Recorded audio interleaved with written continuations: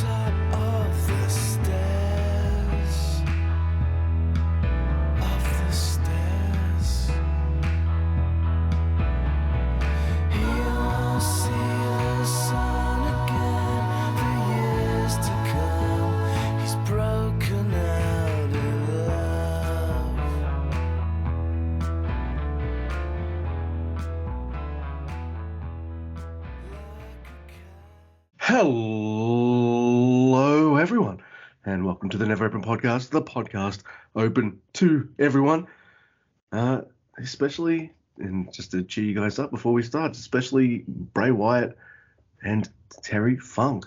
Wow, within a day of each other. My name is Luke. I am your host of the Never Open Podcast, and with me, as always, is Mr. Guy. Say hello, Mr. Guy. Hello, Mr. Guy. And man, Luke, like we are so excited to record an episode again. It's been a little while. We had a week off, and it was a great week off as far as, resting my pro wrestling mind, and yesterday we had, one of the biggest, best wrestlers of all time die. And today we had another tremendous wrestler, which I was a massive fan of, pass away, in Bray Wyatt. So unfortunately, we're going to talk about some sad things today on NeverRealm. Yeah, I bit of wake and bake. I got my coffee, smile on my face, looking forward to recording. First thing you say after hello is Bray Wyatt died, and I'm like, what? Yeah, 36 years old. Don't know much about how he passed away. I think it was some kind of undisclosed illness, but 36 is just bullshit. That's fucked. Like, he's one of the best modern, pro wrestling characters produced by WWE. I didn't watch all the Fiend stuff. I saw some of that, and that seemed to be trash to me. But I'm talking about Bray Wyatt and the Wyatt family. Like, one of the best gimmicks ever. It was so awesome. And when I first started getting back into pro wrestling as an adult, it's only been 7-8 years since I've been watching, constantly, and been like the smart mark type or whatever. And he was one of the major reasons why. His feud versus Daniel Bryan is one of the best feuds I've ever seen. It was incredible. And one of my favorite matches ever is Bray Wyatt versus Daniel Bryan at the Royal Rumble 2014. If you just want to see a good match, it's so good. And I was always bummed that he didn't ever reach his potential, but it's possible that he's had health issues throughout his career, and that this might be the culmination of all that. And it's just sad, Yeah. What do you say? 36, he must have had some stuff going on that we didn't know about. That's just terrible. And then on the flip side, we've got the other end of that spectrum of Terry Funk, who passed away at the age of 79. I think a lot of people might be surprised that he made it to that age, because that motherfucker was crazy. And he's one of my favorite wrestlers of all time. Like, someone I kind of glommed onto early on, and I guess that's like he's one of the first Never guys that I liked, before I even thought of the term for the podcast or even saw the title, or anything like that. just a real tough. Oh my God! I'd say, you know, one of my wrestling heroes and idols has passed away. I'm glad he had a pretty damn good run. And then, like, one of the best dudes from like the last 10, 15 years has gone way too early. That's 2 members of the Wyatt family that have passed away tragically early due to illness. That's true. That's absolutely devastating, man. That's bullshit. Man, no kidding. You're right. That's wow. I didn't even think of that. That's mind blowing, man. And you know, about Terry Funk, I think something that is important about him. I mean, obviously, everyone said everything that can be said about him, and you know, and he's just tremendous. And if you have no idea, you have no idea. The guy is one of the best wrestlers of all time, no matter what the era is. And that's kind of the thing that I think about when I think about Terry Funk, is that if pro wrestling was a traveler and it came across a gap, you know, the man that is, you know, Terry Funk laid his body down so that pro wrestling could travel over that gap to the next generation. And he was, you know, a generational talent in 3 generations, so 3 different ones. So like, no one has been able to reinvent themselves as much. I mean, he's like Chris Jericho, but awesome. You know, and it's like, I'm just kidding, but you know what I mean. But like Terry Funk reinvented himself over and over again, and in ways that proved that, just like Harley Race, he didn't mind getting egg on his face. He didn't mind being the butt of the joke, and he realized that that was a good way to get heat. You know, and so, you know, if you watch Terry Funk matches, a lot of them are goofy as hell. And, you know, he's the inventor. I'm pretty sure he's the inventor of the I get atomic dropped and I start dancing because I'm selling because my butt hurts and my crotch hurts, you know. And I mean, he invented so many goofy spots like that, the ladder spot, all that stuff. And so, you know, people often talk about these old school wrestlers. They don't like this, that, they don't like that. Only people know how to work, and they like, you know, but most of them did goofy ass shit all the time that was incredible, and he's one of them. And I love Terry Funk, and I'm sorry he's gone. It's like when I'm having a rant about New Japan Pro Wrestling fans, how they all expect New Japan to be the king of sports, pure wrestling, and that's it. I'm just like, Yano exists, and he's amazing, and all of New Japan's top guys will sell for his stupid shenanigans, all of them. I mean, you know, so Tanahashi, everyone, yeah, that's why he works. That's why that character works. That's a good part of wrestling too. You can't just be the big tough guy all the time. Sometimes you got to get your ass kicked, and sometimes you got to be goofy as hell. It's awesome. I mean, it's pro wrestling's for all ages, and sometimes you want to make a little kid laugh, and sometimes you want to make, you know, an old school fan happy about, you know, the old school shit he sees, and sometimes you want to see a little kid laugh, like I said. So I don't know, man. I think Terry Funk was one of the greatest of all time, obviously, and he encompasses so much. Like, the other thing that's amazing about him to me is that he's iconic, and that word gets overused.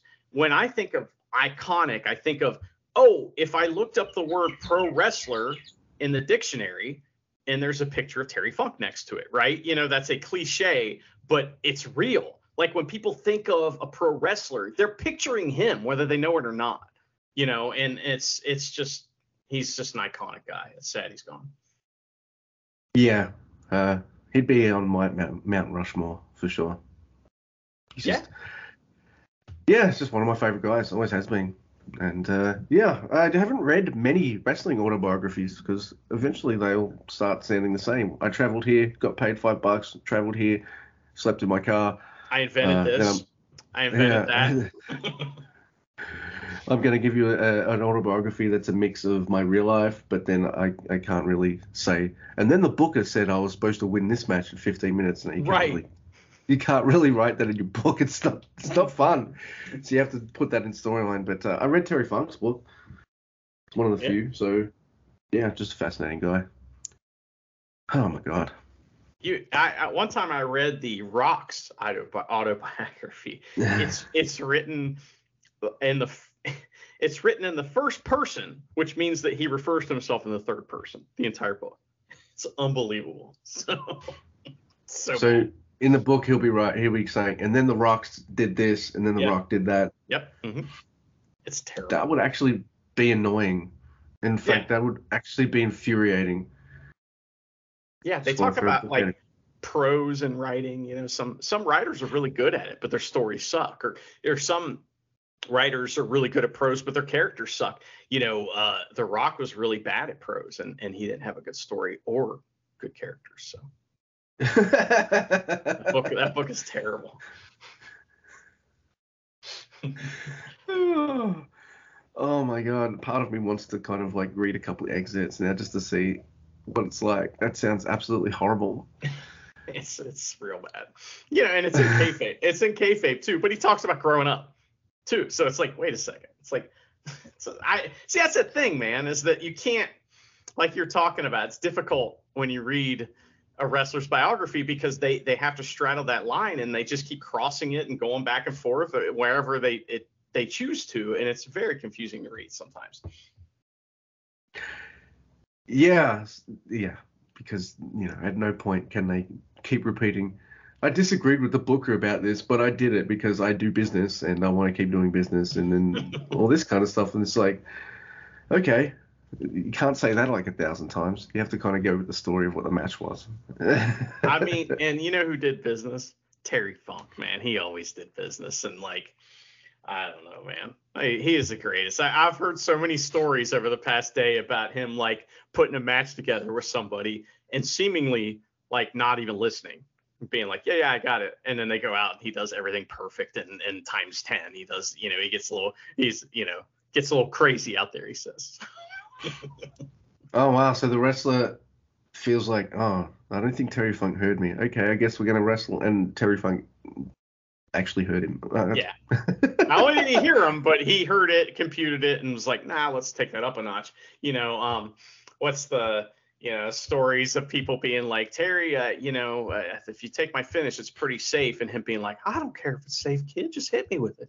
Like he didn't give a fuck about himself, and it's like, it's mind boggling that, he was able to be on this earth for so long. We're blessed to have Terry Funk. Hey, I never got to meet Terry Funk. I've met Ricky Morton, and Les Thatcher and some of the like old school guys, but Kevin Sullivan, I've never met Terry Funk. That's a shame. Yeah, man. I'm just remembering him just going to do moonsaults the day after his doctor says he needs to like quit forever. He's like, no, man, I got a match tonight. I'm just gonna hit moonsaults off the top rope. Luke, that is the audio at the beginning of the show that we started with. Nice. A little music. So, that scene is so, again, iconic. Iconic. It's just, I mean, the guy, and it's just what's crazy about Terry Funk is he's not trying to work. He's just being Terry Funk. But Terry Funk is a worker, so he just breathes it, and I don't know, man.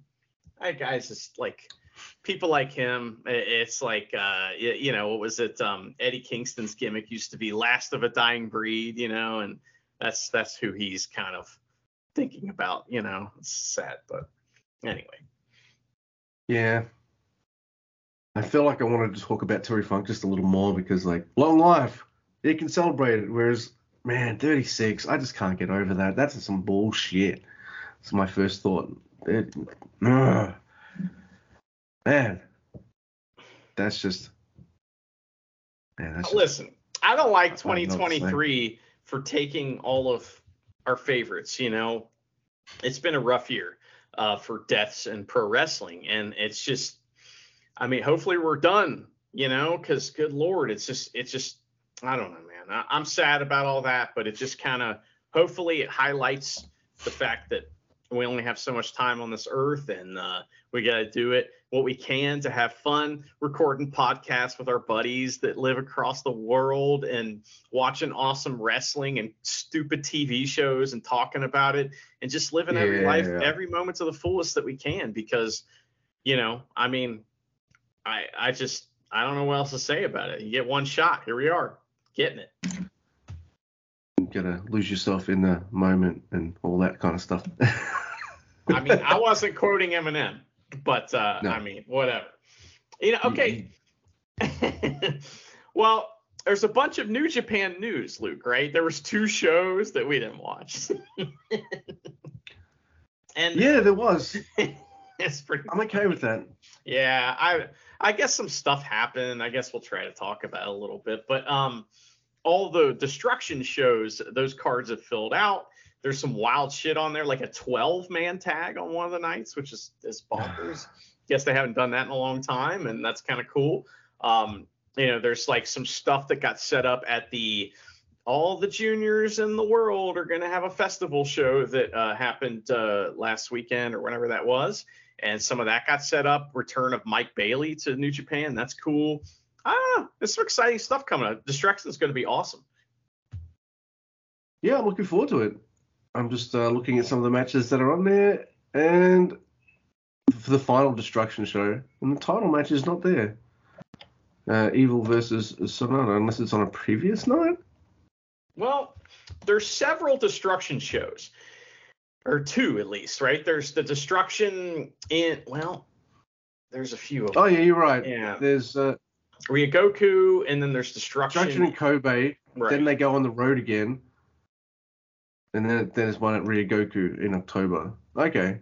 And I guess we'll have our title match there. Yeah, okay. Mm-hmm. Yep, makes sense. Would be nice if I did some research beforehand, but I did not. Not. It's fine. I mean, I just jumped on. There is a singles match scheduled coming up that, I mean, everyone must have been so excited about watching Tonga Loa take those off, or give those awful like strikes or whatever he calls them to Chase Owens. They made a singles match. So that's awful, but that's going to happen. Also, Boltin Oleg is getting a New Japan World TV Championship match for some reason. I guess maybe that was, you get like the novelty check and barbecue, and you get a title shot versus Zack Sabre Jr. So that's on one of these shows. It's a lot of shit. Is that a prize? Is that a prize you want, Boltin Oleg? Maybe. Because I don't care how big that man is. His arms are going to get longer, so are his legs. He's going to get fucking stretched. Oh, shit. Taichi, or no, I'm not sure if there's a triple threat or like a 6-man tag that's going to be a best of 7 series. And that's like, oh gosh, it's Strong Style, I think, versus like Master Wato and Umino or something. I don't know. That's going to be yeah, maybe. I don't know. Bad Dude Tito's returning. It's funny. They're having a best of 7 series, and you're just like, wow, I wonder where those stank belts are, because that would have been a good feud for the Oh, they're on Okada and Tanahashi and Ishii. Oh, okay. And they've always got feuds for Tanahashi and Okada, so I'm just thinking, like, why'd they put all right. I want to see Ishii just beat the shit out of Tanahashi after they lose the titles. Oh, definitely, yeah. Leo Rush pinned Hiromu, I think, at that Juniors Festival, and so did Mike Bailey. So, there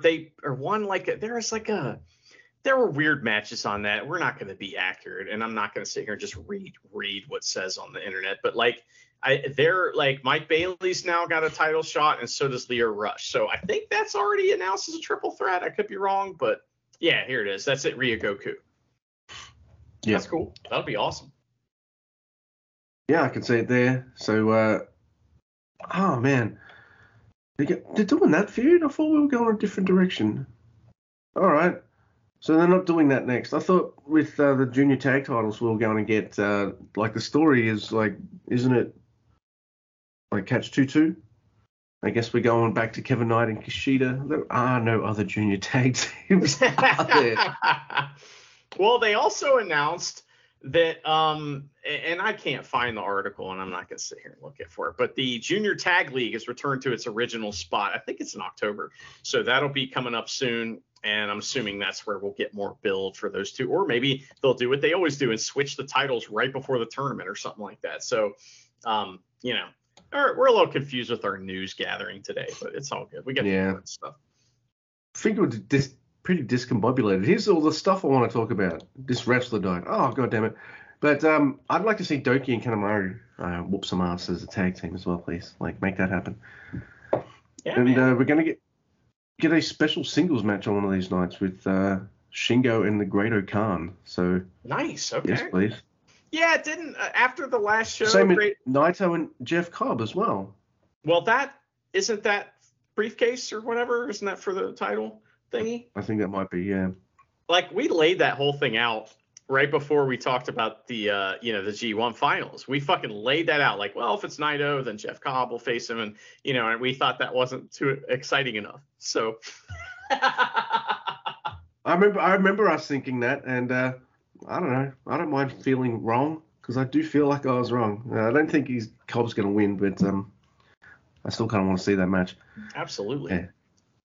Yeah, I don't know, man. You can't be too mad at a guy who, like, he wrestled Ospreay one night, so the card the other night, and you're just surprised he was able to pull both off. Like, maybe that's a masterful selling, because I thought he looked absolutely fucking wrecked after that second match. He was definitely wrecked. He was wrecked after both matches, and man. Oh yeah. Naito. What a trooper. Fucking warrior, man. Definitely. But yeah, some. Oh my god. So yeah, the Ryu Goku show has the Chase and Tangaloa match. Oh. But man. we do get we do also get David Finlay versus Tama Tonga, and can we just have that be the end of that feud, please? Nah, it's going on forever, dude. That's wrestling. Come on, man. I need to see other people. Like, I need. But then we also got a strong tag team championship match. War Dog Bros for Life versus El Phantasmo and Hikuleo. That could be fun. Yeah. I feel like partnering Hikuleo up with El Phantasmo is going to be a pretty good combination. Absolutely. It's already been great. They did their post-match stuff after the G1. They, fucking ELP just kept walking up to the camera going, I'm a savage. I'm a savage. I'm a savage, like that. And the whole time Hikuleo was just staring at the camera with his eyes as wide as he could and wouldn't move. so they're already Hikuleo's already 10 times more entertaining with ELP. So I'm not surprised. So I wonder what they'll. I wouldn't be surprised if Evil won, but I wouldn't be surprised if they kept the belt on Sonata either. So I like that. Title match could go either way. Yeah, man, big stuff going on. So there was the Juniors Festival, and then there was the multiverses of mediocre, and I think that it was on the Juniors Festival that Julia defended her strong women's belt or IWGP women's belt. I don't know which one she has. She defended that and she won. She might have both. I don't know. And no, she's got the strong one. Yeah. Mayu Iwatani has the IWGP. Okay. Well, anyway, Julia won. She retained her belt, and they did spots in the match from the four-way from NXT with Charlotte, Becky Lynch, Bayley, and Sasha Banks. So that was pretty cool, man. I saw somebody had spotted that and put up some video from that, kind of showing the different spots. That's kind of cool, man. Shout out to whoever picked that up. Yeah. And I guess it's obviously going to be leading to what Julia versus Mercedes. I would hold off on that until maybe Wrestle Kingdom, right? Yeah, that's your Wrestle Kingdom match. It's got to be, right? I mean, there's no other bigger match unless AEW lends them Britt Baker, but I would argue that maybe the other two are bigger stars than her. So. Yeah. Well, you're going to have, wouldn't you have two women's matches on then? Mayu Iwatani, who's the IWGP champ as well. Yeah. Yeah. Winner take all, three-way ladder match. No, the last time they put the strong belts on the same people at the same time with the with the counterparts from the IWGP, that tag team not only got injured, they signed it to the different company whilst injured. Oh, so no. Yeah, so your all-ins coming up, right? And everybody keeps saying it's going to be the biggest wrestling crowd of all time. What about Collision in Korea? Wembley. What about? Yeah, no. This is in Wembley Stadium, I think they mean. But yeah, I'm looking forward to it. But there's just one thing, Mr. Andy. Can you believe this crazy shit? Who the fuck in their right fucking mind would wake up at 3 a.m. Oh, to I watch know. a wrestling show. Only crazy people. Only crazy people do that. And look, I was tempted to actually do that, just to look, just to see how it feels, But it's the day before's my birthday, so I'm not doing that. Probably gonna be drunk or something. So I'm still gonna watch it, maybe when I wake up or something like that. So you think I'm a total wuss right now, don't you? Yeah, just rearrange your whole life. It's no big deal, Yeah, exactly. Yeah, all for wrestling, you guys out there listening, we sacrifice a lot for you. Damn it. Buy a t-shirt. If I'm ever annoyingly not up to date on TV shows, it's because New Japan's on at like prime TV watching time. And all that kind of stuff. So well, you need to which is learn not the as bad tricks. as having a bad sleep cycle as what you have, but I mean, you got to learn the tricks, which is watch TV on your phone while you're getting ready for work, or watch TV on your phone while you're at work, or watch TV on your phone while you're driving. I mean, while you're sitting in a car, stationary. well, the autopilot is on, of course. Mm-hmm. Oh yes. Mm-hmm. Yeah, there's some good matches on there, and Kota Ibushi is on the show, so that's the thing. Santana came back. I like the tag team of Santana and Ortiz, but Santana had kind of left. I don't know why. I wasn't sure if he had like issues going on. Not for me to say, but I was really happy to see him back, and also I was happy for Ortiz because he's done nothing but fucking flounder since Mr. Santana left. So it happens sometimes when a tag team, like when one of them's left or something like that. What do you do with this other guy? They're tremendous.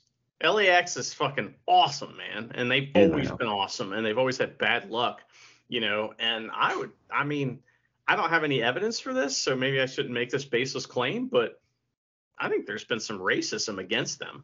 That's just my theory, but because they always get pushed down. And I love the new LAX. I love the old LAX. I mean, they're just fucking amazing. How do you not have those guys be your top tag team like for lengthy periods of time? I don't even think they've held the tag team titles in AEW. So let that sink in, unless I'm wrong. That's dumb. But whatever. It's all racism. That's just what I chalk it up to. When shit doesn't make any sense, in wrestling, it must be that. So I'm just kidding. But yeah, Luke, so all kinds of exciting things. So what is MJF's match? Because I don't know, and I'm a little confused. All right, so MJF will have a match on the pre-show with Adam Cole, and they're going to fight Aussie Open for the Ring of Honor tag team titles. Okay. And then after they've had a nice little break of the entire main show, they're going to be in the main event. It'll be Adam Cole versus MJF. Oh, okay. So they're gonna lose the opening match and have some confusion and some dissension against each other, which will build into the main event, and we'll get the big MJF.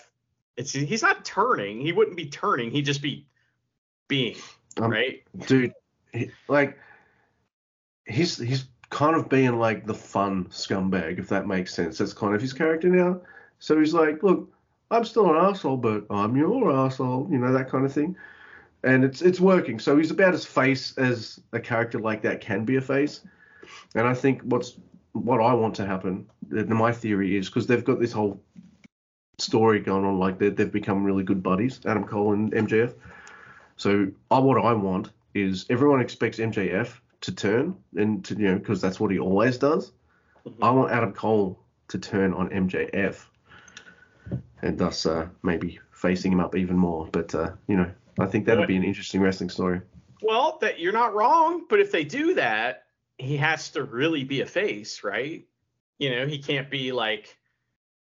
I know he can be a character and still be a face, but he has to do good things and stuff like that, right? That. Yeah, that is weird, isn't it? It could be a situational feud too. They do those, and those are always fun. But I don't know. That's interesting to me. He's wrestling twice on the show. I mean, MJF is fucking awesome, and I hope that people know that now. I mean, I'm assuming they do, but I mean, he's always been awesome, and it's like I met him years and years ago, and you just talk to him for a second, and you go, oh, okay, yeah, we'll see you on TV here real soon. It's just incredible. So good for him. Yeah, absolutely. It's a pretty decent card. So, but some stories I'm into more than others, of course. But yeah, this should be good. Hikaru Shida's the champion again, so I'm very happy. Good. She should always be the champion. She's the champion of my heart. So Ospreay is wrestling Chris Jericho in a feud that apparently is well put together, but nobody cares because everyone's like, why the fuck is this happening? Is that kind of accurate? Yeah. It's more of a feud between Don Callis and Chris Jericho than anything. But the funny thing is, like, I love this. Don Callis had been like, hey, come join me. And Chris is like, I'll think about it. Then they get in the ring together, and Jericho's like, I'm all right. You know what? And there's a framed picture, like, covered with a sheet on the stage. And Jericho's like, you know what? Yeah, I'm going to join you. And then all of a sudden, Don Callis doesn't want to lift the sheet up off the picture because he thought Chris Jericho would say no.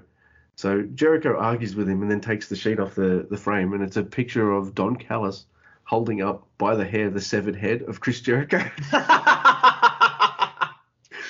Man, Don Callis is tremendous. So it went kind of sour, and look, Will's come out to side with Don Callis a couple times. So, yeah, it kind of fits, but it's a match that maybe came out of nowhere, but I don't care. I'll still enjoy watching it. It's Jericho wrestling someone younger and popular. So what else is new? That's what he does now. That's true. He's trying to get that Ospreay rub, man. So are there any other New Japan wrestlers on All In? Yes. So we have the Golden Elite, which is apparently Kota Ibushi, Kenny Omega, and Hangman Adam Page versus Konosuke Takeshita and Bullet Club Gold, which is Juice Robinson and a Switchblade, Jay White. So I expect the Elite guys to win, and that's what Juice Robinson's there for. That's always what he's there for, dude. I feel bad for him, but hey, it's not a bad spot to be in when you're wrestling Kenny and Hangman, two AEW top guys, and Kota Ibushi's there, one of the best, and you're teaming with Jay and Takeshita. It's not a bad spot to be in. Let me rephrase my question. Are there any current New Japan Pro wrestlers other than Ospreay on this show? No. Okay. No, there is not. So usually, like, you got Ishii on there to lose or something like that, I guess, but not this time. Good for them, man. I tell fibs. The strong openweight champion will be on this show. Oh. Who is that again? It's Eddie Kingston. Oh, okay, right. So. And isn't Willow Nightingale? Wasn't she a champion? She is. It's like, no, she lost the title. Yeah, we just got no titles. Okay. The ladies match will be a 4-way. It's Hikaru Shida versus Toni Storm versus Saraya versus Britt Baker. Okay. I hope she wins because she's the best. And the last time she had a title was during COVID era, so she had a title when no one could cheer for her, and that's bullshit because she's my favorite lady wrestler on AEW.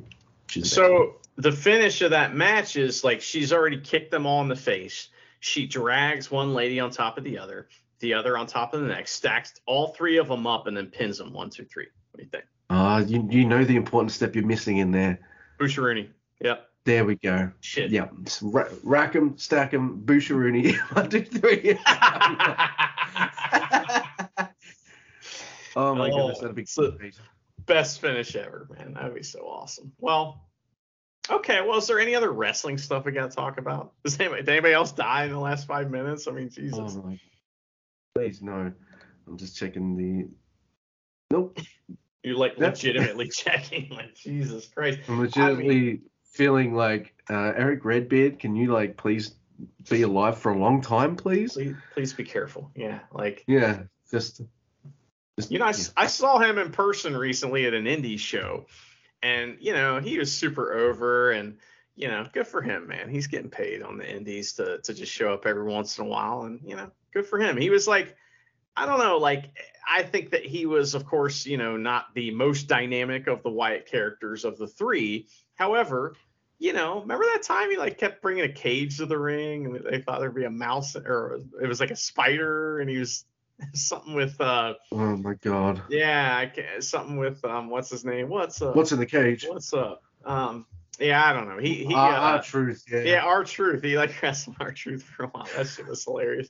They didn't know what to do with those guys after the Wyatt family, man.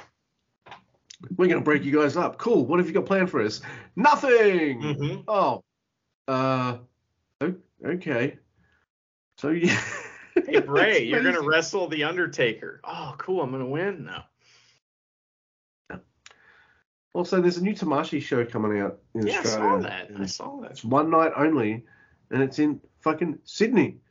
So Fujita's going to be down on his excursion tour, and I'm not going to be able to see him because he's wrestling fucking 8 hours away from my house, or on the other side of the freaking country. Like a plane ride, I think a plane ride to Japan would take about the same amount of time as a plane ride to Perth. Perth, the other side of Australia. So. Which is crazy. So I heard a rumor about people from Sydney that they're fucking assholes. Is that true? Well, at the risk of alienating everyone from Sydney, yeah, fuck them. Yeah. It's funny. They'll be like, oh, bloody Melburnian. Yeah. So. No, hey, it's true. We all suck. It's fine. I live in Ohio. What the fuck am I talking about? So, worst place ever. But yeah. Well, Luke, you know, I know what the worst place ever is. Yeah. And I can tell you, never did I think that a place that would have one of the highest death counts in America or murder rates would be freaking Montana. Yeah, dude. A state, or it's talked about, at least from my watching of American TV and movies, so little that when I think Montana, I think of Tony Montana from Scarface before I think of the state of Montana. That's funny. I've now watched a season and a half. I'm up to Charity and I halfway through season 2 of Murder Stone, the Kevin Costner vehicle that has decided, I don't know if they want it to be like a serious crime drama or not, or a cheesy Dallas style soap opera, but they've kind of smushed both those things together and mixed it in with horse ranching, which is like a subject I don't give a shit about, but you know, I don't care. It's still manages to be good. I got my dad onto this. He's almost finished the show now. Oh, nice. Okay. He's retired, so he's got like more time to fucking watch shit than I do. But he came up to me after watching the first episode. He's like, "Oh, you didn't tell me it was like a western about horses and stuff." I'm like, "Yeah, I didn't think you'd like it." Anyway, next time I talk to him, I feel like, oh well, that's another thing I've recommended him that he's doing. Like, he's like, "Hey, you take Yellowstone." I'm like, "Yeah, what about it?" "Yeah, I'm up to season 4. What? Yeah, dude. Already? So yeah.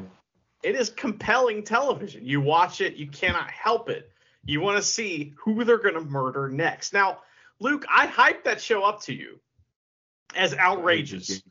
It's just absolutely outrageous. Was I hyping it up too much? Was I not enough? I mean, tell me, how crazy is the show, in your mind?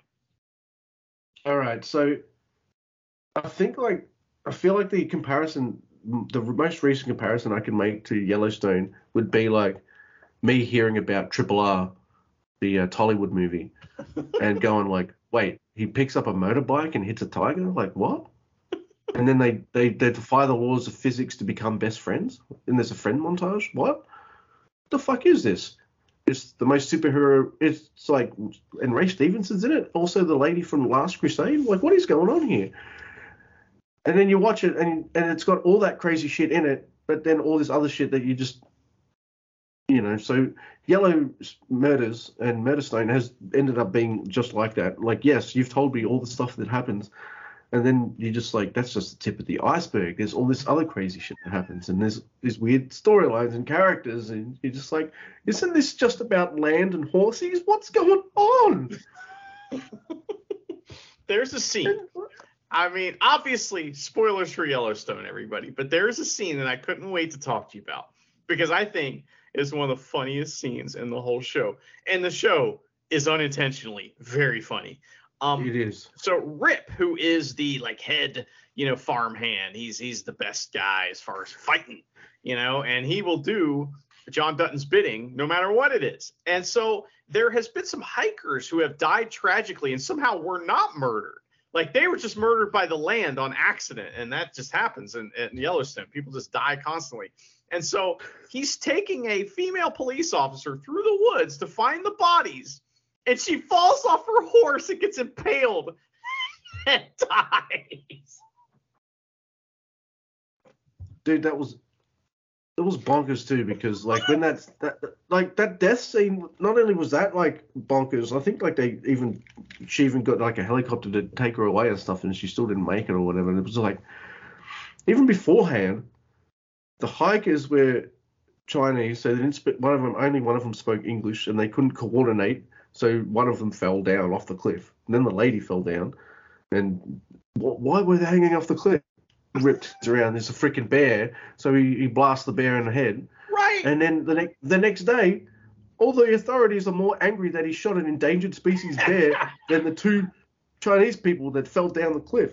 And I'm like, wait, that's what all this fuss is about? What, they freaking fell down the cliff. That's a massive incident. That's two dead humans. I'm like, sure that the bears are endangered and stuff, but they don't even care about them at all.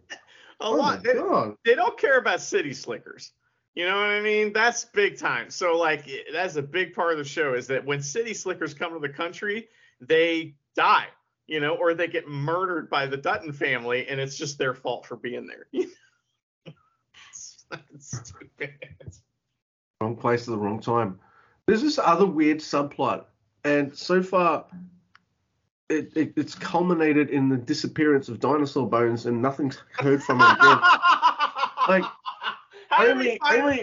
Tell them how we found the dinosaur bones, please. It's so funny. So, a tractor or something rolls at Casey's kind of farm, and he's with his son, Tate, I think his name is. And he's like, oh, I've got to get this off the thing, so I've got to kind of explode this area so I can push it up, whatever, some kind of convoluted way. Wait, he's using explosives to try to remove a stump or manicure his lawn. That's it. Because he rolls over in the tractor because he's a fucking idiot. He's only good at one thing, Luke, and you know what that thing is, It's fucking killing people. It's murder, yes. Yeah. He hasn't done it for a while, but the first 4 episodes, 5 people die. 4 of them were killed by Casey. Anyway, most of them deserved it, but that's neither here nor there. That's still a lot for just one character. I'm like, can't you spread these out between the characters? But no, you can't. So the stump gets exploderized. Underneath the stump, they find dinosaur bones, and I'm just like, all right. You want to get your family out of this area and you want to get a good house for them, but you don't want to move back with your rich, controlling father. That's fine. Well, good news, mate. You just found some fucking dinosaur bones. Won't they get you a few $100,000 or something? That's rare. They're old as hell. People would want those. And so somehow people found out about this little crater of dinosaur bones. And by the way, this is 5 episodes or so later. like near the end of the season. So at the start of the season, the bones are found. Near the end of the season, the bones are fucking gone. Mm-hmm. But in between those episodes, no one had a discussion about, hey, what should we do with these dinosaur bones? Should we get these dinosaur bones to dig them out? Should we get these appraised and priced? Should we get someone down here to look at the bones? No. Instead, by the time this all comes to a head, lots of crazy shit's happened. So when Casey comes home and finds out that the whole property has been absolutely freaking trashed, I'm like, oh, who did that? Was it Rip? Was it this character? Was it this character for this reason? Like, who did that? It could be all these people. It turns out he runs outside, he looks down, he's like, the dinosaur bones are gone. And then I don't know if you ever hear from him again, Mr. Guy, but there's nothing. No? It's never brought up again. This show is the king of drop plot lines. They just wrap up or don't wrap up, and they never come back, and it's awesome. Like the dead son. Like you may hear, yeah, Lee. He gets killed off in the first season, and you really kind of never hear about it ever again. They mentioned him at the start of season 2, and I'm like, who the fuck is Lee? I had to look his name up. I was like, oh, he's the brother that died in like the first episode.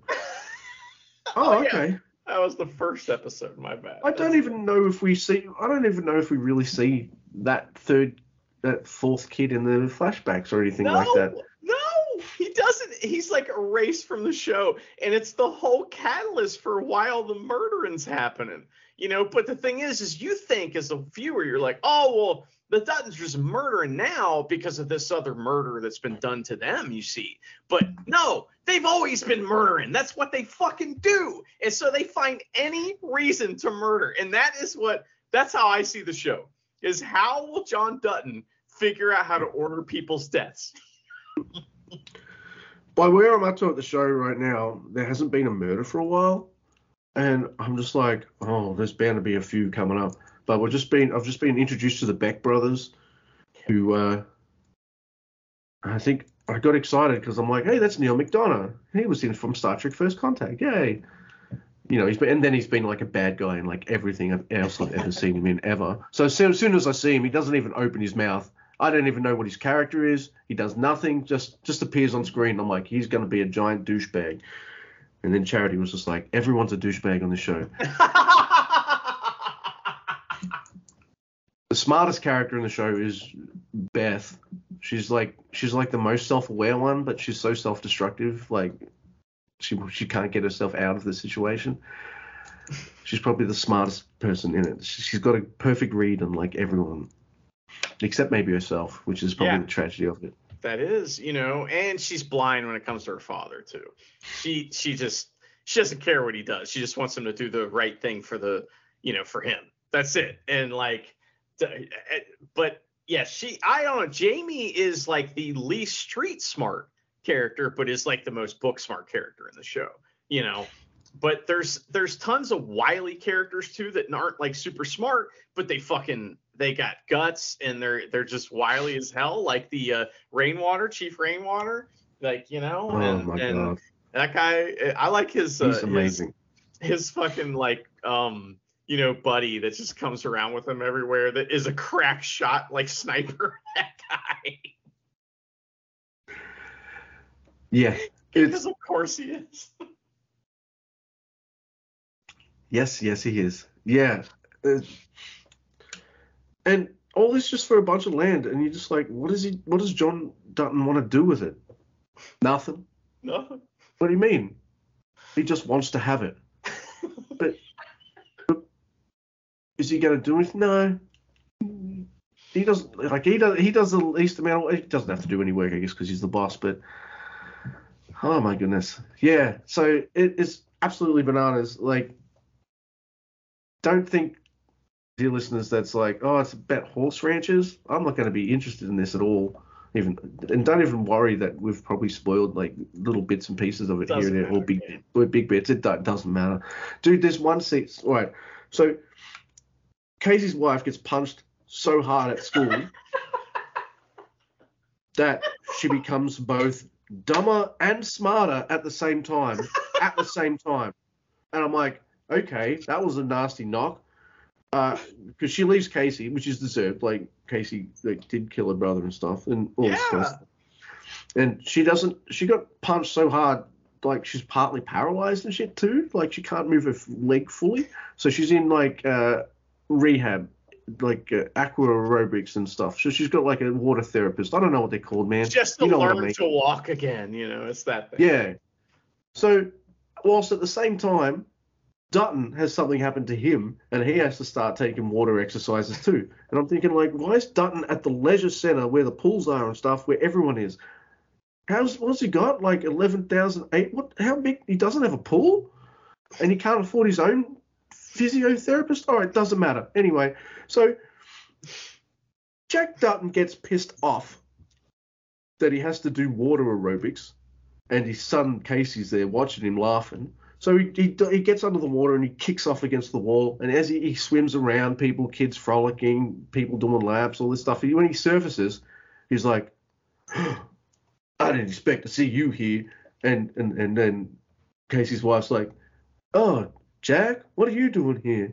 And then John, sorry. And then John Dutton, you're right. Then they both look up and they see Casey up there watching them. And they're like all three looking at each other, and then across the room you see Tate go, "Daddy!" And I'm like, what is this scene? This is straight out of a soap opera. Like, what is this? And Casey is like, yeah, he's supposed to be in his early 30s, but here's his dad, John Dutton, who I've been calling Jack this whole time. It must be infuriating. I'm sorry, everyone. Oh, it's very important. I don't want you to get murdered.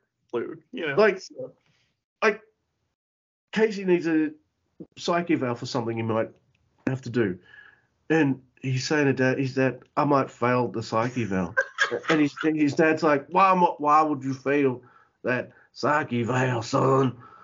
And then Casey just looks at him, he's like, my life, like he's 15 years old, and then slams the door. I'm like, man. What? Him and his dad have exchanges like that all the time. I'm chatting and look at each other like, what the hell was communicated there? Absolutely nothing. That was just, what was that? So yeah, like this show, everything it does, whether it's really awesome or infuriatingly cringe, does one thing to me, makes me want to keep watching it. Yeah, that's Big the time. problem, right?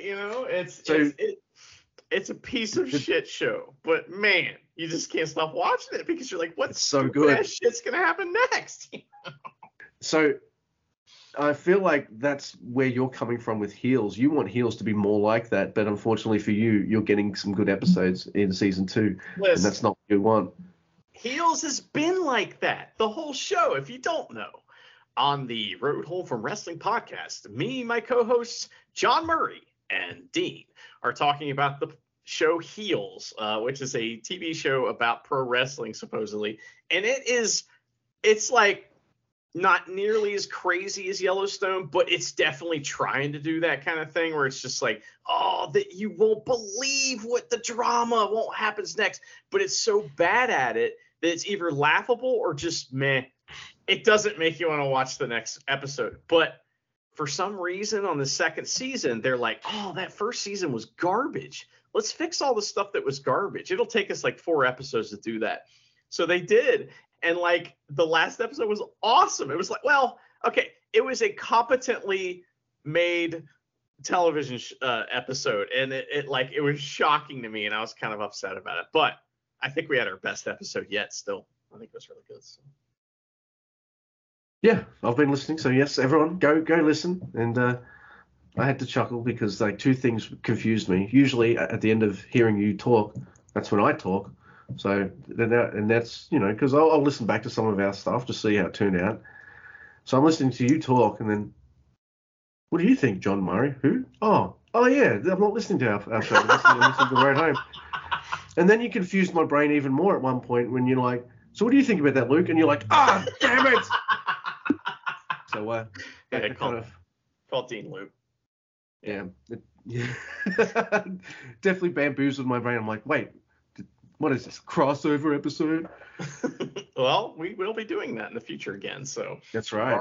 already agreed, So that'll be coming out soon, and that's been really fun, getting to do that because, like, I mean, if you've listened to the episodes, like me and Dean have this like long history with John Murray as fans of his, and we were fans of his when no one else really gave a fuck about him, and like I don't know, he ended up having tremendous success, and I don't know, I'm happy for him, and it's been really fun to talk to him. So, because the group chat's been awesome too, and the stuff we talk about before and after the episodes has been like gold. So, but that's gold just for us. But we will share, a lot of gold on the episodes too. Yeah, they've been a blast. I actually don't watch the show, so I've just been listening to you guys talk about it. So I don't recommend it. It's not nearly as fun as as Yellowstone. Yellowstone's just like, what? Yellowstone, the main character, who we know what he sounds like. We've seen him in a million movies. When he tries an accent, it goes away halfway through the movie. He doesn't change his voice. But for some reason, Kevin Costner, he's like, oh, John Dutton talks like this. So it's like the redneck Batman voice that he's doing the whole show.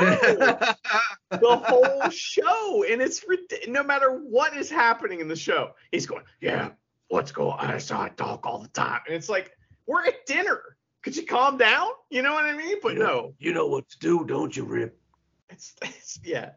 Train Yes, station, I do. bus station. I don't know what the bus station means yet, so stay tuned. But I do know what the train station means, and you don't want to go to the train station. No, bus station means you leave. They give you a ticket. The bus station's really the bus station. The train station is a cliff that they push you off of because you've seen too much, And I'm like, too much of what? Ranching? They're not making drugs. What has he seen too much of? Killing people? Oh yeah, that. Yeah, okay, that's fair. Yeah, that's true. Have you seen any drugs show up in that show yet? Because man, when they do, it gets fucking crazy. Only a little bit. So from the last episode I watched, Jimmy and the lady who's in the bunk. Yeah, they're buying stuff from some hardware store, and then like these two drug addict dudes who I guess used to know Jimmy are like, you gotta buy us this stuff, and it's probably like stuff they used to cook meth or whatever. So yes, I think that's gonna come to a head. I think those drug dudes are gonna go on a train ride at some point. You cannot even imagine what happens in that. I mean, the show's gonna feed it to you, spoon feed it to you. You'll believe it while it's happening, but it's just where that story goes and how it resolves. It's fucking so funny. Nice. Well, and guess what it involves? Murders. Yeah. Quite a few of them. So we've written ourselves into a corner. What should we do? Murder people? Yeah, all right. Yeah. Should we do anything besides murder? Well, let's do something to get to the murder, but only like, it's cursory. What matters is the murder. We need a cathartic murder scene, please. Like, yeah. So I did watch another show that you recommended, and I finished all that. And I want another like 10 seasons, but I don't know how you do that. And that's Jury Duty. Oh, yeah. That was great, right? Yeah. Loved it. We watched it over a couple of weeks and just devoured it. But it's the kind of show that, all right, they've made the first season. Do I want more? Yeah, but how do you do it? Different setting, You'd have to do a different setting. Yeah. All the actors, like even from the incidental ones, they all have to be replaced as well. You just do the same thing, but in a, maybe in a restaurant setting this time, or, I don't know, something along those lines. And I don't know, there could be a lot of fun things to do with that. But I think my favorite part, Luke. So this show is basically, it's a reality show where the only person that doesn't know they're on the reality show is the actual star of the show. It's like the Truman Show kind of thing. And he thinks he's there to like film a documentary about the jury duty process that he's going through. And so that's a good reason for him to be sequestered. So they're sequestered, and everyone, that all the other jurors are fucking insane, and it's awesome. And like, because the guy they chose to be in it is so like altruistic and just like the nicest guy ever, it just leads to all kinds of heartwarming comedy. That's like makes like It really does. Dude, the Asian dude who wants him to play this card game with him or whatever it is, and he ends up losing thousands of dollars to him in his reaction, and then the main character's reaction is one of my favorite parts of the show. I shit my pants watching that. It's so funny, man. It's like at every opportunity, like it could have gone a different way with him spilling the beans on this guy, or letting people know it was this guy that did thing, not him, or not another character or something. But he always kept his kind of trap shut when it counted, and was pretty good by everyone. So yeah, it made it even more wholesome. And you could see like the last episode is pretty much the episode of the reveal and how they made the series, which is a really cool touch. But you see instances of like, oh man, he's really upset here, I think. All right, this character, do this kind of thing. Maybe we can cheer him back up and stuff, because they realized they kind of didn't get the reaction they wanted. They kind of fucked up there with something like that. Yeah. I mean, it's highly, instrumental, or, I don't know. They're conducting it, and like every detail has been thought of 20 times, and I get that. So it's not as like organic as it seems, of course, and it's a work, brother. But at the same time, I mean, there's some golden shit. Like James Marsden's on the show, right? And he's an actor from Westworld. And he just throws his ego right out the window and just acts like a complete weirdo. It's awesome. Like, one of the first things he does is tries to steal the character's room, and the rooms, and he's like, oh, you can have it. And then the producers are like, well, that's not supposed to happen. So they switch that, through some ruling that happens. No, you can't do that. And then James Marsden comes in his room and drops a fucking deuce in his toilet and clogs his toilet up. And he's like, don't tell anybody. There's like shit like that. This main character guy is constantly faced with moral choices where another person's dignity would be affected. And he makes the right choice almost every time. Now, they didn't show us any of him making the wrong choice, really. So I'm sure there's some of that never made it in, but they paint this guy out to be like the greatest person who ever lived. And it works. It's really good. Yeah, absolutely. So, yeah. And the rest, I even recognized some of the character actors. Not all of them, but like a couple of them here and there. I definitely did. So yeah, the guy who has his metal legs, I've seen that guy before in like commercials or something. He's so distinct looking, man.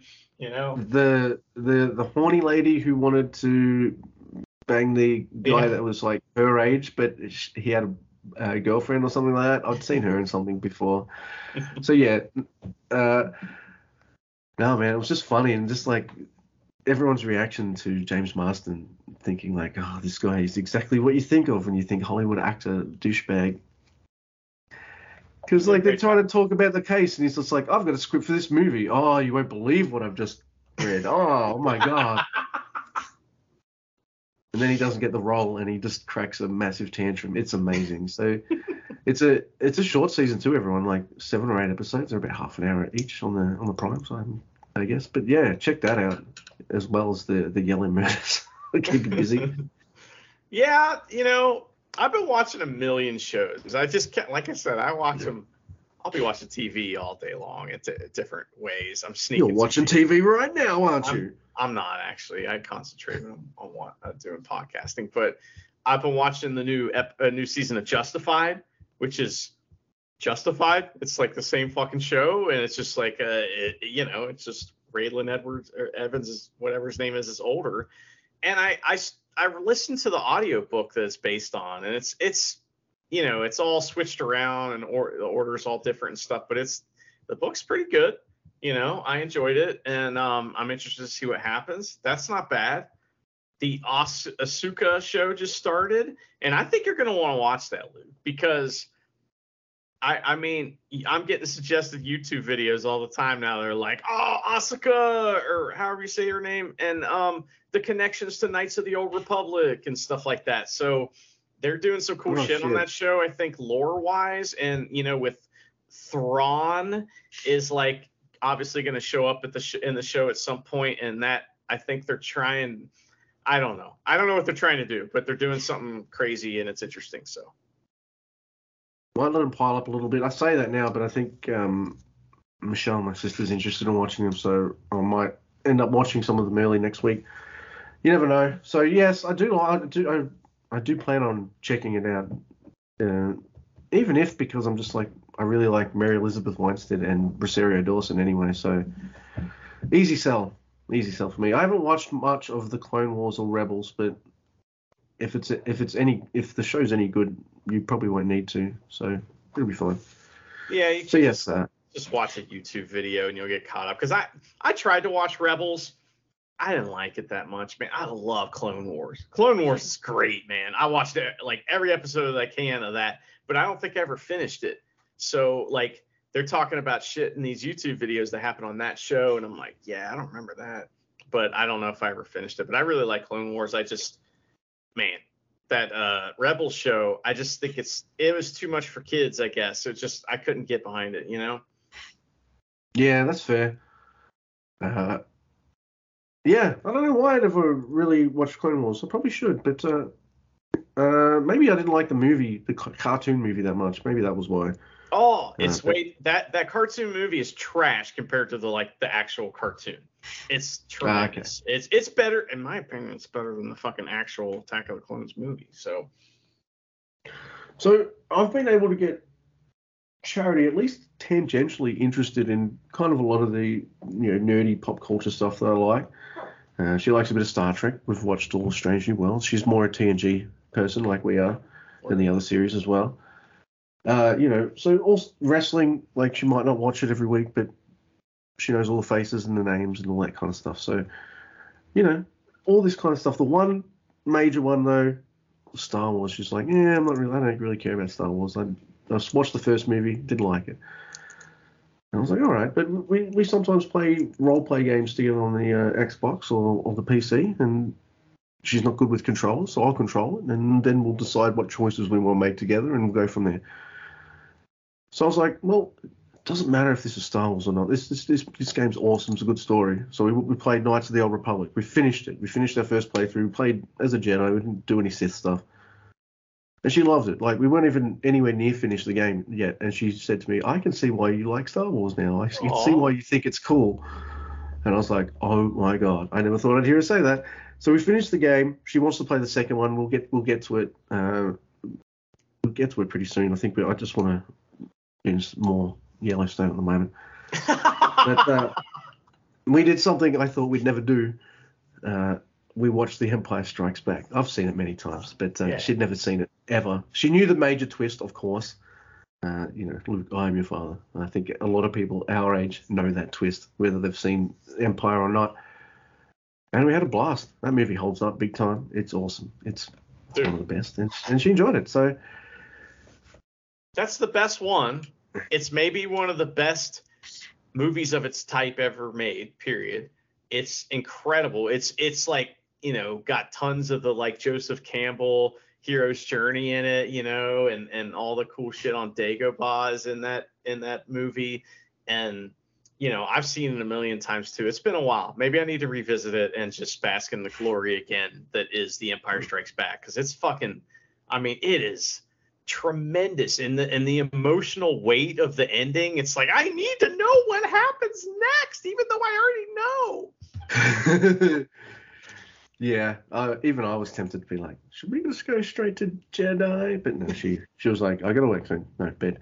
But so finished Knights of the Old Republic, and because a lot of the meditation stuff that she's into and the Force, they're not exactly the same but they've got like similarities and stuff. So she really likes like the idea of the Force and things like that. That's which cool. So pretty awesome. I haven't played Knights of the Old Republic 2 all the way through before for some reason. Sometimes I'm like that with really long games. I'll just get to a point and I'm like, this game's really long. I want to play other games now. Like So, Yellowstone's on. And Yellowstone as well. So, yeah. But yeah, so getting to watch Empire with her, she really liked all the Dagobah stuff, which is some of the best shit. She really liked and the Han and Leia stuff is just absolutely fantastic as well. Yeah. I mean, I liked it because I'm an adult who's able to be like, oh, that's Julian Glover. He was in he's in Game of Thrones, by the way, but he was in these episodes of Doctor Who. Here's another guy. He was in this episode of Doctor Who. Couldn't believe it. Don't know why I'd never noticed before. Yeah, it's a dense movie like that too. Those movies are all like that. By the way, before I forget to mention it, your boy Doctor Who is in the new Star Wars TV show. So just to let you know. Which one? The famous one, you know, the guy that was in Game of Thrones, Dragon House. Really, Matt Smith's in it? No. David Tennant. Shit, I thought there's the same person. See, David Tennant was going to be my first guess, but then you mentioned House Dragons, and I was like, oh, Matt Smith. He's the guy who's after David Tennant. I legit thought they were the same person. David Tennant's the one that's in that Good Omens show. Yeah. About the gods with Al Swearingen in it. Only he's not calling everybody cocksuckers. Lame. Yeah, that's weird. I tried watching that show, and I'm like, why isn't he stabbing people? This is fucking lame. So. I'm watching John Wick 1 to 4, and I'm like, why is he just giving people advice? And he should have shot this guy already. Like, what's going on? He isn't drinking any whiskey. What's happening? One of the greatest characters in television history, man. It's incredible. But yeah, man, great television out there. You know, wrestling's high and you know, unfortunately, we lost some people this week, of course. But, man, I'm excited for the future of New Japan and everything going on there. This is, you know, we get this kind of like little break here. But when New Japan comes back, it's going to come back, you know, heavy. So we got up until September 8th. It's still almost 2 weeks, Luke. That's crazy. It's a nice little break. And I was a little annoyed. I think you were too, that like straight after the G1. Oh, there's two New Japan related pay-per-view things, and you and I were just like, yeah, we're taking a couple of weeks off, thank you.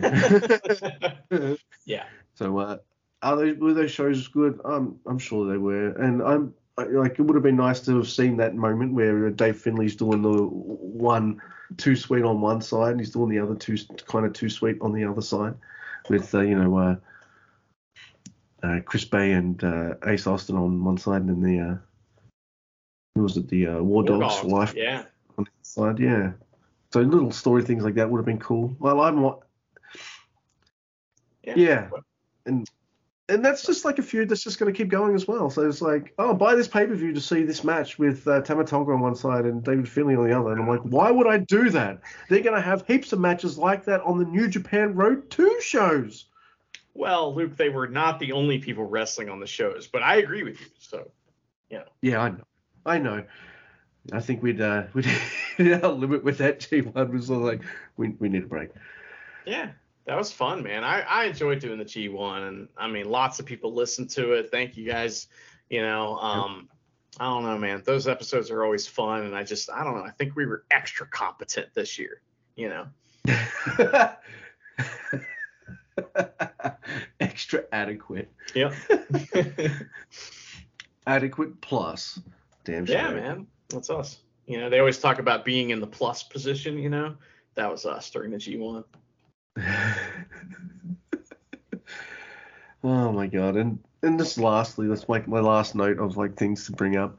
Magnus Carlsen, even though he's no longer the world chess champion, he's still the number 1 ranked chess player. So it would be like the tennis world champion is not the number 1 player or something like that. It's bonkers, right? Yeah. So he won the tournament. He won the FIDE Chess World Cup. It's the only major tournament he'd never won before. So he won it. The 3 winners of this tournament get to go into what's called the candidates tournament, that tournament is to play for number one contenders, for the title of the world champion. Yeah, so Magnus wins the tournament, and he's like, nah, I'm not playing with the candidates. So players 2, 3, and the fourth player all qualify for that tournament because it was supposed to be the first, second, and third people qualify. Magnus was like, nah, I don't need that. I mean, that's kind of cool though, because he can pick his spots now if he wants, and I mean that has he earned that right? Do you think? Yeah, absolutely. Not only is he still playing like he's the best in the world, I don't think there's anyone who's a chess fan that could think Ding Liren, who is the champion at the moment, could beat Magnus in a world championship match, and I'm pretty sure Magnus Carlsen knows that too. So, yeah. I mean, everyone wants to play for that title because it probably means something, but at the moment, it doesn't quite mean as much as it would because the guy you want to beat is Magnus Carlsen no matter what. Yeah, I guess so. I mean, that sucks if you're the champion in that case. You got to prove yourself, Damn. That's right. He's got to beat Magnus in some kind of tournament or something like that in a couple of big matches. But yeah, man, it just blows my mind that it's like, I was saying to Charity this morning, it's like Magnus Carlsen decided to play chess on the hardest difficulty possible, and it's not challenging enough. Yeah. I mean, he's kind of being a prick, but that's like what he does, right? So yeah. He was playing a guy who's like a 17-year-old player from India, Pragananda, his name is. Anyway, I was just like, you know what? Just lose, Magnus. Fuck you, man. You've got all of them. Just like, I want this up and comer guy to win. Yeah, I want someone else to win. Like, it's like Magnus is now a Carter. I want him to lose, goddamn. Yeah. He doesn't want to put anybody over, man. I mean, that's why he doesn't want to be in that tournament too, because he's like, I already won this other thing. It's like, when Zack Sabre Jr.'s in the G1 and he's like, oh, I don't care. I just want to beat Okada. Once I do that, I'm done. I don't have to worry about anything else. It's kind of like Magnus Carlsen. He's like, hey, I already won this tournament. I don't need this other shit. Fuck you. I might lose. I noticed that Zack Sabre Jr. doesn't say that in his promos now, probably because he's a face and stuff. But like that promo of like, I'm just going to beat the champion and then I'm just going to coast, which makes me feel like he's not beating the champion, is he? Right. Yeah, I love those promos. But yeah, he is mega babyface these days, Yeah, I like it. I dig it. It's worked for pretty much all the Suzuki-gun guys. It's still weird to see Suzuki listening to the ref like in a tag match.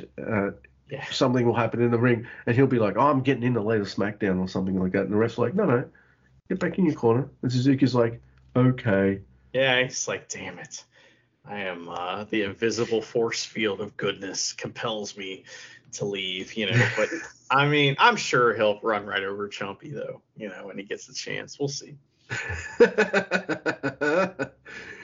Oh, yeah. Fresh from boot camp, Suzuki's cracking his knuckles going, all right, let's see what new bumps you've landed. He does take the most bumps out of any referee I've ever seen in wrestling, ever, which is just awesome. Incredible. Yeah. Yeah, he's the best ref. Imagine when Red Shoes retires and Ciampa is going to be the head ref in New Japan. He's just going to, every night, he's going to be bumping all over the place. And people will be like, listen, why don't you take it easy? And he goes, I'm the senior referee. Fuck you. I'll do what I want, there's only so many times I'm going to take Evil shoving me before I pull out this steel chair. Well, one of these days, Ciampa. Hit him with a steel chair. I would love that. Dude, imagine that spot. I'm an Evil fan, and I'm going nuts just thinking about it. Fantasy Dream Book, right? Yeah.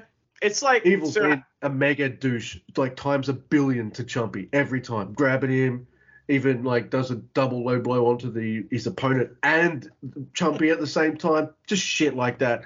Ciampa's had enough so bad that the opponent holds Evil's arms behind him and Ciampa just whacks him with a chair.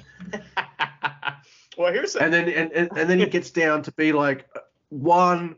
And then he goes like, nah, sorry, I can't do that. Like I hit him with the chair. I can't do the three. Sorry. DQ. But he can't be DQ'd. so it's fine. Yeah. You know. I'm thinking, so it's one of these moments too where these guys are all, you know, it's one of these cheating spots where it's like all these steps and 50 things are going on all at once all around the ring, and Chumpy ends up with the chair on accident, right? And he looks up and realizes Evil's right there, and Evil's open and like staggered or something, and they lock eyes and bam, Chumpy just blasts him in the fucking head. And you know the Japanese crowd is just chanting, "Do it, do it, Oh, do dude, it." yeah. Marty's Everyone, name. like, who cares about like the king of sports, pro wrestling? We want to see Chumpy nail Evil with a chair. Like, doesn't even have to be Chumpy. Could be like Abe, the timekeeper, just finally just like hitting him with the time bell once, or the little hammer thing he uses or something, just one time. That would just be. I mean, that's a Wrestle Kingdom spot, right? It is. There's a rich history of this in New Japan with Red Shoes and the Young Bucks, and how they would constantly feud with each other, basically. And then, you know, one time, you know, the Young Bucks weren't ringside for Kenny Omega title match, and Red Shoes is like, wait a second. And he looks under the ring, busts him, gives him the fucking, you know, suck it. Shit's hilarious, man. He flips them off one time. I mean, it's so great. You know, I love that shit. I want, you know, more of it in pro wrestling, but not too much, because it's just every once in a while, you know. Yeah. And I feel like Evil's done a really good job of pissing everyone off. So even if Milano, who was his biggest fan and used to hold a little scythe, Yeah. you know, even if he would just be like, put him in a paradise like with Sonata or something, like, boom, like, I don't know. Dude. You can do all sorts of these silly things that make Evil look stupid, but like, even I would go nuts for it, because he's just been such an arsehole this whole time that he's like, it would be goofy as hell. But see, that's the thing about Evil. He'll bump around and he'll do some never stuff, but he doesn't mind looking stupid either. Yeah. Doesn't mind having an egg on his face. Just like Terry Funk, man. You got to be that way if you're going to be a wrestler, period, but especially if you're a goofy heel, you know? That's right. It did annoy me that one period where, like, they were losing absolutely everything, but I like this version more, where, you know, I wanted him in the G1. It's unrealistic, I know. The face, they want people to buy Wrestle Kingdom, I guess. So they're going to have their top guy face win the tournament. That's fine. But making him look like he could win and getting him just like in the finals and that kind of stuff, that's the kind of spot for Evil. Then he gets his comeuppance and he gets his. Man, I love Evil. Have I mentioned that before? I feel like it's a horse that is pretty good to beat, rather than me telling you that, motherfucker, the Gorillas of Destiny need new music. Yeah, you still can't stop bringing it up. But you do you do usually mention your love of Evil at different volumes, depending. Yeah. You know? So that's your love for him is dynamic, and I appreciate that. That's right. You know, I've had a bit of a cold this week, so my throat isn't. Do you reckon I could do it? Let's do it. It's not my best one. Yeah. Not by a long stretch. It's all right. It's not going to be on the best of end of year spectacular. No, but I mean, you know, that's a fucking high bar to cross, my friend. So, you know, I mean, not too many things reach the heights of us randomly talking about Highlander, or, you know, or whatever. Rome. Star Trek, yeah, or Ancient Rome. Oh man, you still gotta watch that show, Rome, dude. I mean, it's so fucking great. It's just one of the best. That's another reason to watch that show. So, however you say her name, Ray Stevenson is the baddie. So.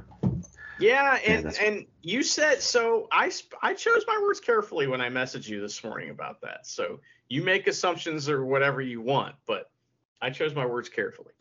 So yeah, well, I did say that he had to be a bad guy, and he is. So yes, that is true. But he's an evil Jedi. That's all we know. You know, we don't know that he's anything with a 4-letter word or not. And so, you know, it's okay, like Count Dooku, I guess. Well. Yeah, we don't know yet, so it's just up in the air. But he's in it, as you know, like I found out that last night, or yeah, I guess it was yesterday. I found out Terry Funk dies, and I'm like, oh man, because I was literally sitting down to watch the Asuka thing, and so I sit down. I'm like, oh well. I'm looking at all the cool shit on social media about Terry Funk and how sad everybody is. I'm like, I'm just gonna fucking watch the show. I turn it on. Like first thing that happens, hey, Ray Stevenson. I'm like, oh, but I'm glad he's in it because he fucking rules. So. I had that feeling putting on John Wick 4. Yeah. With Lance Reddick. Lance Henrik. Yeah, that's a different guy. Because I've been watching him on Bosch. He's amazing in that. So I first saw him in Oz all those years ago. And then I was like, oh man, that sucks he died. 60 as well. That's kind of bullshit. I'm going to watch John Wick 4. I know he's in it. But it's been out for a while. Spoilers, I guess. You probably know what I'm going to say. Listen, sorry. But he dies at the start. Yeah. And I was like, come on, man. Come on, man. You know, died in real life and I'm going to watch him die. That's like, ugh. I saw the new Ninja Turtles movie, which is pretty cool, man. I got to say, it's not as cool as the Enter the Spider-Verse, of course. That's like the gold standard for new animation movies. But it's pretty good. And they do like a different take on Turtles, like storyline wise and everything. But like one of the first people they run into is voiced by Lance Reddick. And you're like, oh, come on, man. Damn. And those, like, the three majors, those wrestling deaths, man. Man, as I said before we started recording, this is like one of my favorite years for wrestling in terms of like in-ring and stories and just all-out fun. It's also one of like the worst years of wrestling in just terms of like early deaths and just shocking stuff happening that's not good. Yeah. Fucking hell. Well, absolutely crazy. Pro wrestling keeps you talking every day. You know what I mean? It's always got that, and it's just like sometimes it's good and sometimes it's not good. But yeah, man, I'm bummed out about those people passing. But like I said, it's like you just gotta remember that we're all gonna be next. So live your life as good as you can, because that's the only choice we can make, right? Absolutely. Whew. So, it's been an hour and a half. That's lovely. So, unless there's like anything Mr. Guy would like to talk about.